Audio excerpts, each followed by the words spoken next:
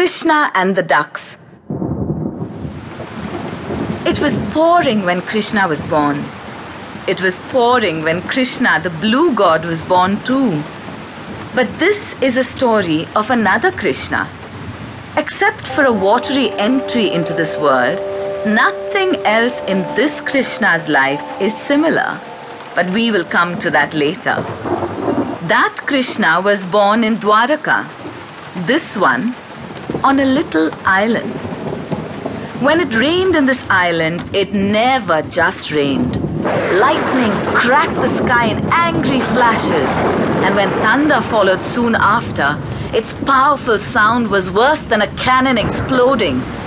After the light and sound show that the heavens put up, came the rain.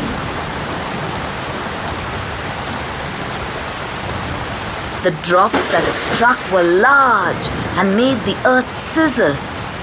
The shower that followed drilled deep pockmarks on the sand and wore the stones to smoothness. A son born in a home always brought great joy.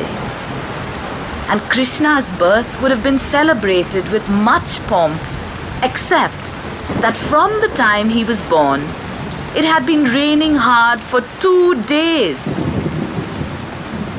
There was no way that the sweet shop would open, as the sweet vendor, like everyone else in the village, was busy moving important belongings to safer heights.